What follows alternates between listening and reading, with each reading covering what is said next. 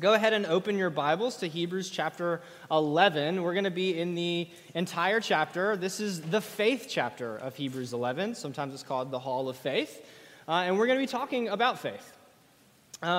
Throughout the book of Hebrews, the author has been making a few points that are related. But we can sum it all up by saying that he has constantly been encouraging and speaking to us, and he's just been saying, hold on. Hold on to Jesus because he is holding on to you. And don't turn your back on Jesus. And sometimes he has been really gentle and he has made eye contact, so to speak, and leaned across and gently said, Jesus sympathizes with your weaknesses. And so draw near to him. And then other times, like last week, he's been a bit more stern, and he has encouraged us to hold on by reminding us of the alternative and saying, if you turn your back on God, well, then it is a fearful thing to fall into the hands of the living God after you've turned away. So we need to hold on to him in order to continue to enjoy his promises and his benefits. Hebrews 11 is just one long series of illustrations of people who held on.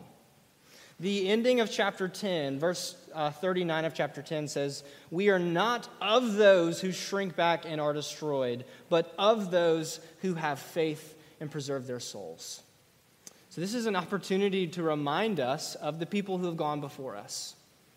For us as Christians, this is an opportunity to look back into the Old Testament and to say, who are the people who trusted in God, and how was God faithful to them, and so how might God be faithful to me? We're going to see that the key, the instrument to enjoying all the promises of God is faith. We must have faith. It's not just faith generally. We must have faith in Jesus Christ, because you can have the strongest faith in the world, but the power and the strength of your faith is not in your faith. It's actually in Jesus. It's Jesus who gives you the strength and the endurance and the encouragement. And our faith is just how we hold on to him. So let's read Hebrews chapter 11. And I'm going to start in chapter 10, verse 39. And we're going to read the whole chapter. But we are not of those who shrink back and are destroyed, but of those who have faith and preserve their souls. Now faith is the assurance of things hoped for and the conviction of things not seen. For by it the people of old received their commendation. And he's going to go back to Genesis chapter 1 and then move forward. By faith we understand that the universe was created by the word of God, so that what is seen was not made out of things that are visible. By faith Abel offered to God a more acceptable sacrifice than Cain, through which he was commended as righteous, God commending him by accepting his gifts. And through his faith, though he died, he still speaks. By faith Enoch was taken up so that he should not see death, and he was not found because God had taken him. Now by faith Noah, being warned by God concerning events as yet unseen, in reverent he was called out to go to a place that he was to receive as an inheritance. And he went out, not knowing where he was going. By faith he went to live in the land of promise, as in a foreign land. Considered him faithful who had promised. Therefore from one man, and him as good as dead, were born descendants of heaven, and as many as the innumerable grains of sand by the seashore. These died in faith, not having received the things promised, but having seen them and greeted them from afar, and having acknowledged that they were strangers and exiles on the earth. For people who speak thus make it clear that they are seeking a homeland. If they had been thinking of that land from which they had gone out, then they would have had opportunity to return. But as it is, they desire a better country, that is a heavenly one, and therefore God is not ashamed to be called their God, for he has prepared for them a city. Even able to raise him from the dead, which, figuratively speaking, he did receive him back. And by faith Isaac invoked future blessings on Jacob and Esau. By faith, Jacob, when dying, blessed each of the sons of Joseph, bowing in worship over the head of his staff. By faith, Joseph, at the end of his life, made mention of the exodus of the Israelites and gave directions concerning his bones. By faith, Moses, when he was born, was hidden for 3 months by his parents because they saw that the child was beautiful. They were not afraid of the king's edict. By faith, Moses, when he was grown up, refused to be called the son of Pharaoh's daughter, choosing rather to be mistreated with the people of God than to enjoy the fleeting pleasures of sin. He considered the reproach of Christ greater wealth than the treasures of Egypt, for he was looking to the reward. By faith, he left Egypt, not being afraid of the anger of the king, for he endured as seeing him who is invisible. By faith, he kept the Passover and sprinkled the blood so that the destroyer of the firstborn might not touch them. By faith, the people crossed the Red Sea as on dry land. But the Egyptians, when they attempted to do the same, were drowned. By faith, the walls of Jericho fell down after they had been encircled for 7 days. By faith, Rahab the prostitute did not perish with those who were disobedient, because she had given a friendly welcome to the spies. And what more shall I say? Time would fail me to tell of Gideon, Barak, Samson, Jephthah, of David and Samuel and the prophets, who through faith conquered kingdoms, enforced justice, obtained promises, stopped the mouths of lions, quenched the power of fire, escaped the edge of the sword, and were made strong out of weakness, became mighty in war, put foreign armies to flight. Women received back their dead by resurrection. Some were tortured, refusing to accept release so that they might rise again to better life. Others suffered mocking and flogging, even chains and imprisonment. They were stoned. They were sawn in two. They were killed with the sword. They went about in skins of sheep and goats, destitute and afflicted, mistreated, of whom the world was not worthy, wandering about in deserts and mountains and in dens and caves of the earth.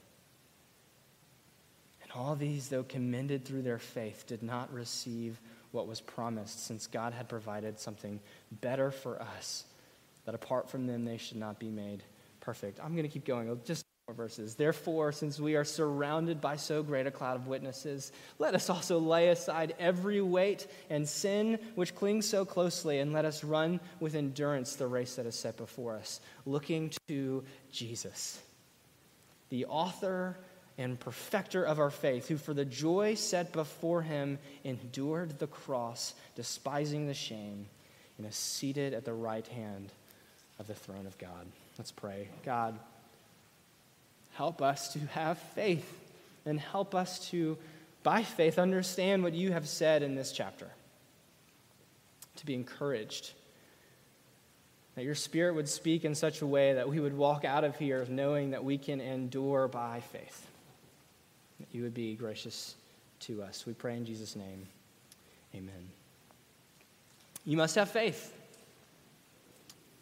There were a lot, by faith is mentioned here so many times. We must have faith. But if you've ever been in the conversation with somebody and you have been talking through a difficult situation, you've wondered what you needed to do, and your friend, or maybe you said to your friend, well, you need to have faith, first of all. And you're like, yeah, that is the right answer. That's actually really helpful. I do need to have more faith, but I don't know what faith looks like.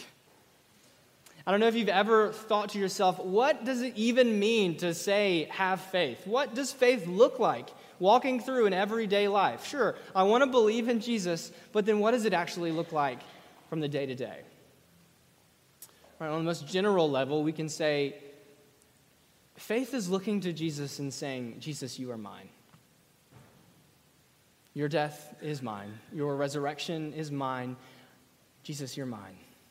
It's a grabbing hold and a receiving of Jesus as your Savior, of trusting him and receiving him and resting upon him. But we can get a little more specific than just that, and I think that would be a little more helpful.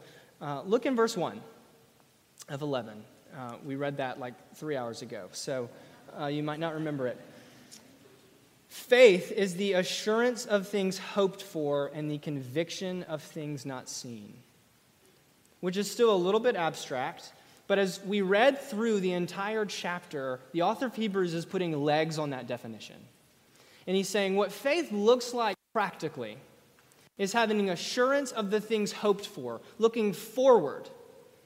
And it's a conviction of the things not seen, which could be forward, but also are the way God is working right now. and what God has already done in the past. Faith has a backwards and a forwards dimension. And so if you are taking notes, what we're seeing here in Hebrews 11 is essentially this, that having faith, means to look back at what God has already promised. And then through that promise, looking forward, expecting him to fulfill his promise. We're looking backwards at what God has done in his word and what he has said in his word and the promises that he's made to us. And by holding on to those things, we can look forward into whatever we're facing and stand on the promises and expect him to fulfill those promises. Every single one of the people in Hebrews 11 did what they did by faith. And if you were to look back at these chapters, you would see they had faith because God initiated. God showed up, God revealed himself, God made promises to them, usually when they were doing their own thing and not even thinking about God. We don't know what Abraham was doing when God showed up, but he was probably not worshiping Yahweh. He was probably worshiping other gods. But God showed up and made amazing promises to him to start the family and the people of God through him.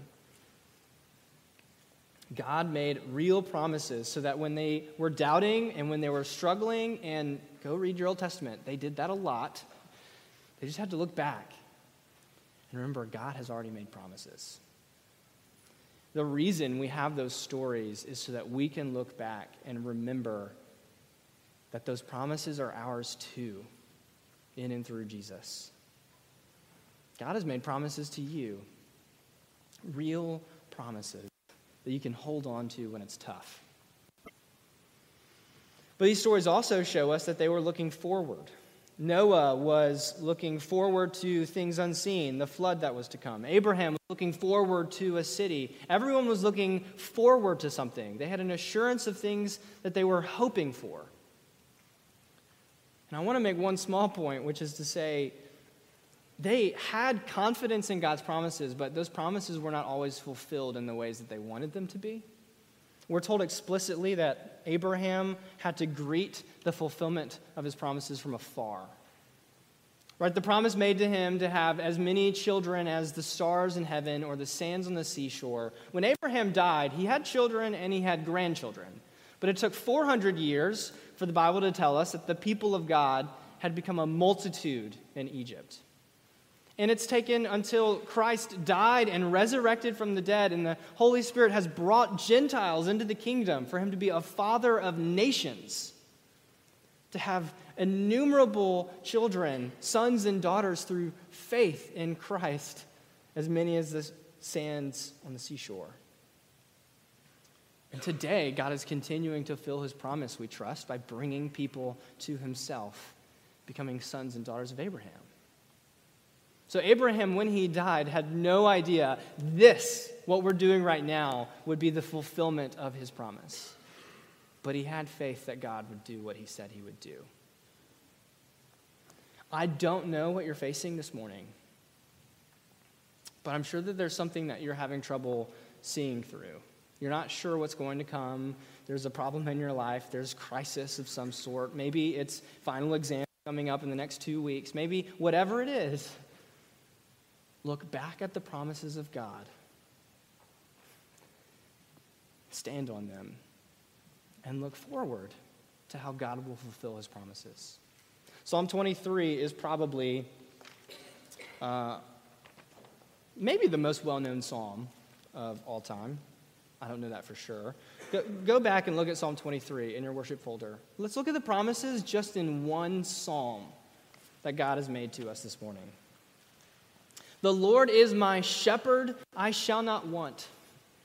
He's guiding us and he's protecting us and he's providing for us. One verse.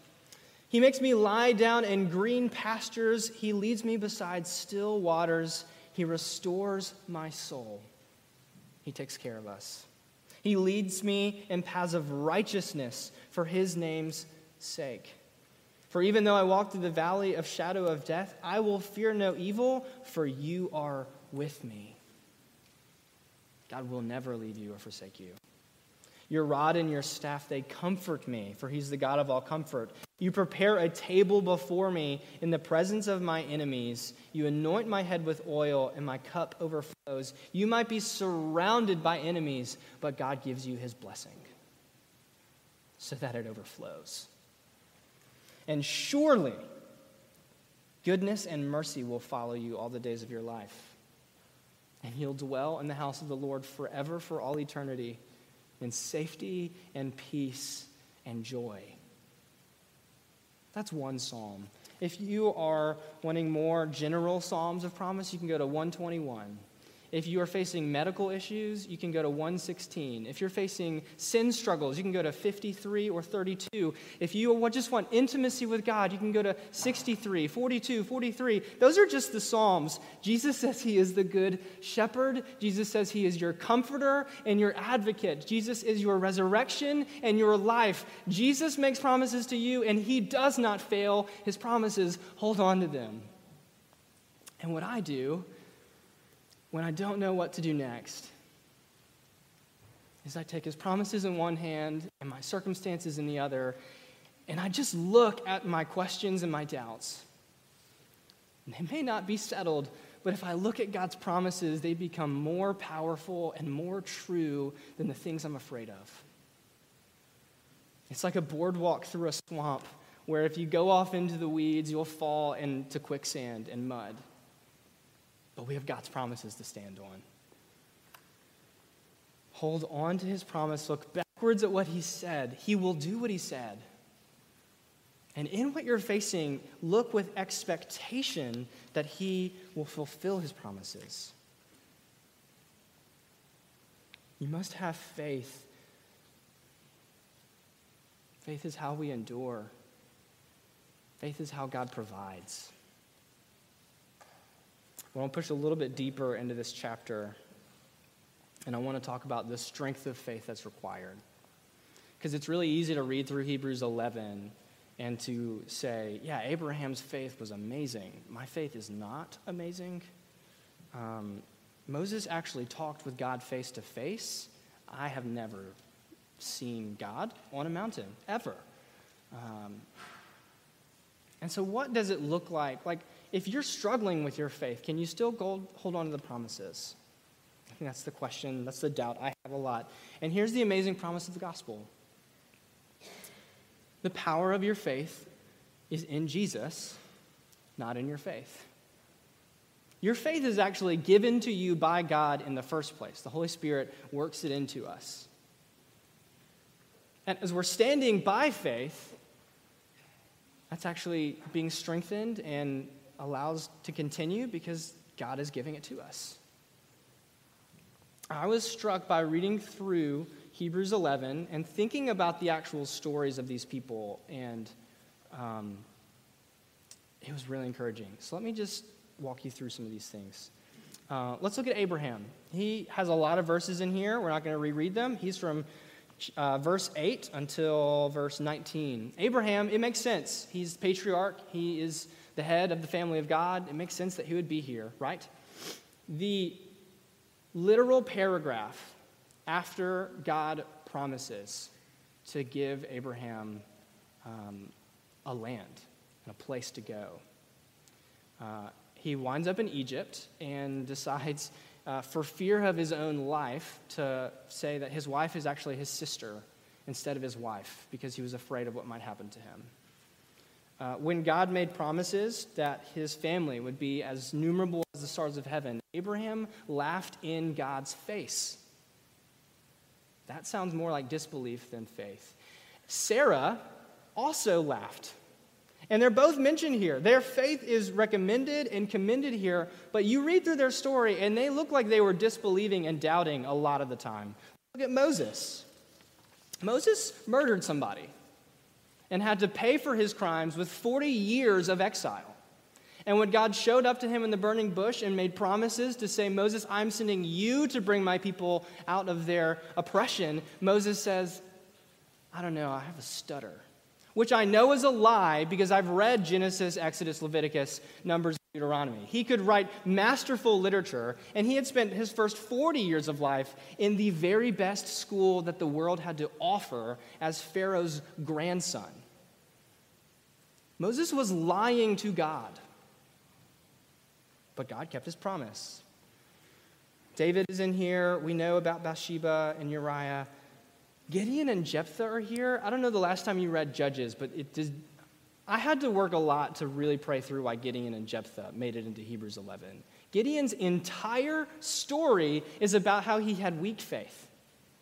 God shows up and he says, Gideon, I'm going to use you to bring my people out of their oppression. And he goes, okay, could you show me a miracle to prove it? And the angel of the Lord's like, sure. And he burns a pot of stew so that's completely gone. So first of all, he had an angel of the Lord stand in front of him. That's pretty amazing. Then he had a miracle happen. That's also pretty amazing. Then Gideon's like, okay. I'm going to put a fleece out, and you're going to put dew on everywhere except for the fleece. This is after multiple tests that he's asked of God. And God's like, okay, I'm going to do it. I'm going to be gracious. I'm going to put the dew everywhere but the fleece. That should be good enough, right? Nope. What if I put the fleece out and you put the dew only on the fleece instead of... He's coming up with the most convoluted possible ways to have proof that God would do something when God had made promises to him. I don't know why Gideon would be here unless God was gracious. I'm not even going to tell you what Jephthah did because it turns my stomach so badly. Jephthah,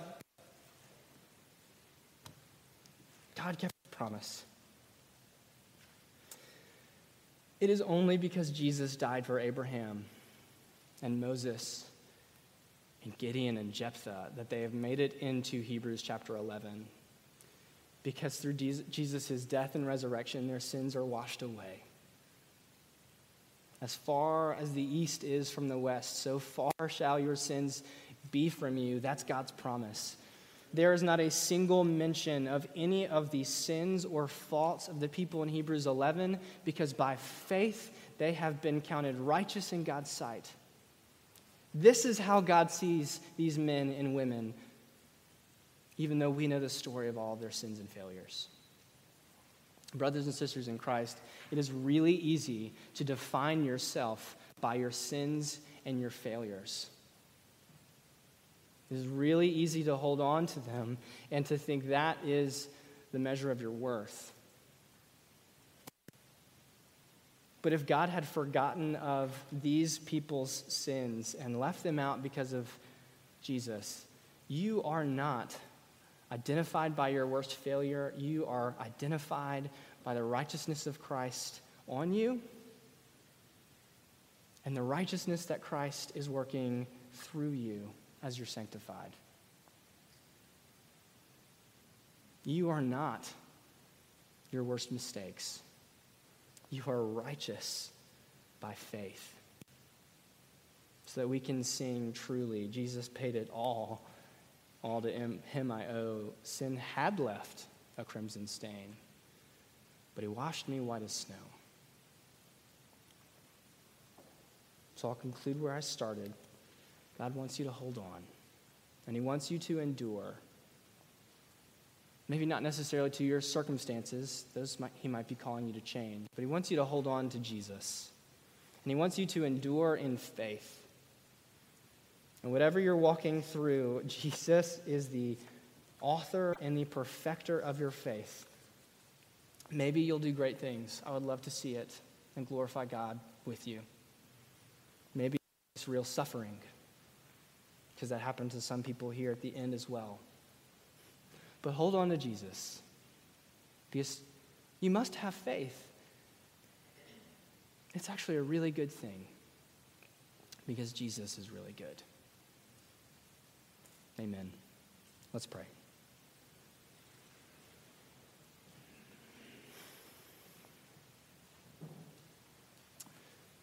Spirit of God, work faith within us, because apart from you, we would choose our sin. Remind us of the goodness of Jesus and his free forgiveness paid for by his blood on the cross. And Father in heaven, would you remind us that we face all things in your fatherly hands. encourage us by our gospel. Help us to walk in faith. We pray in your name.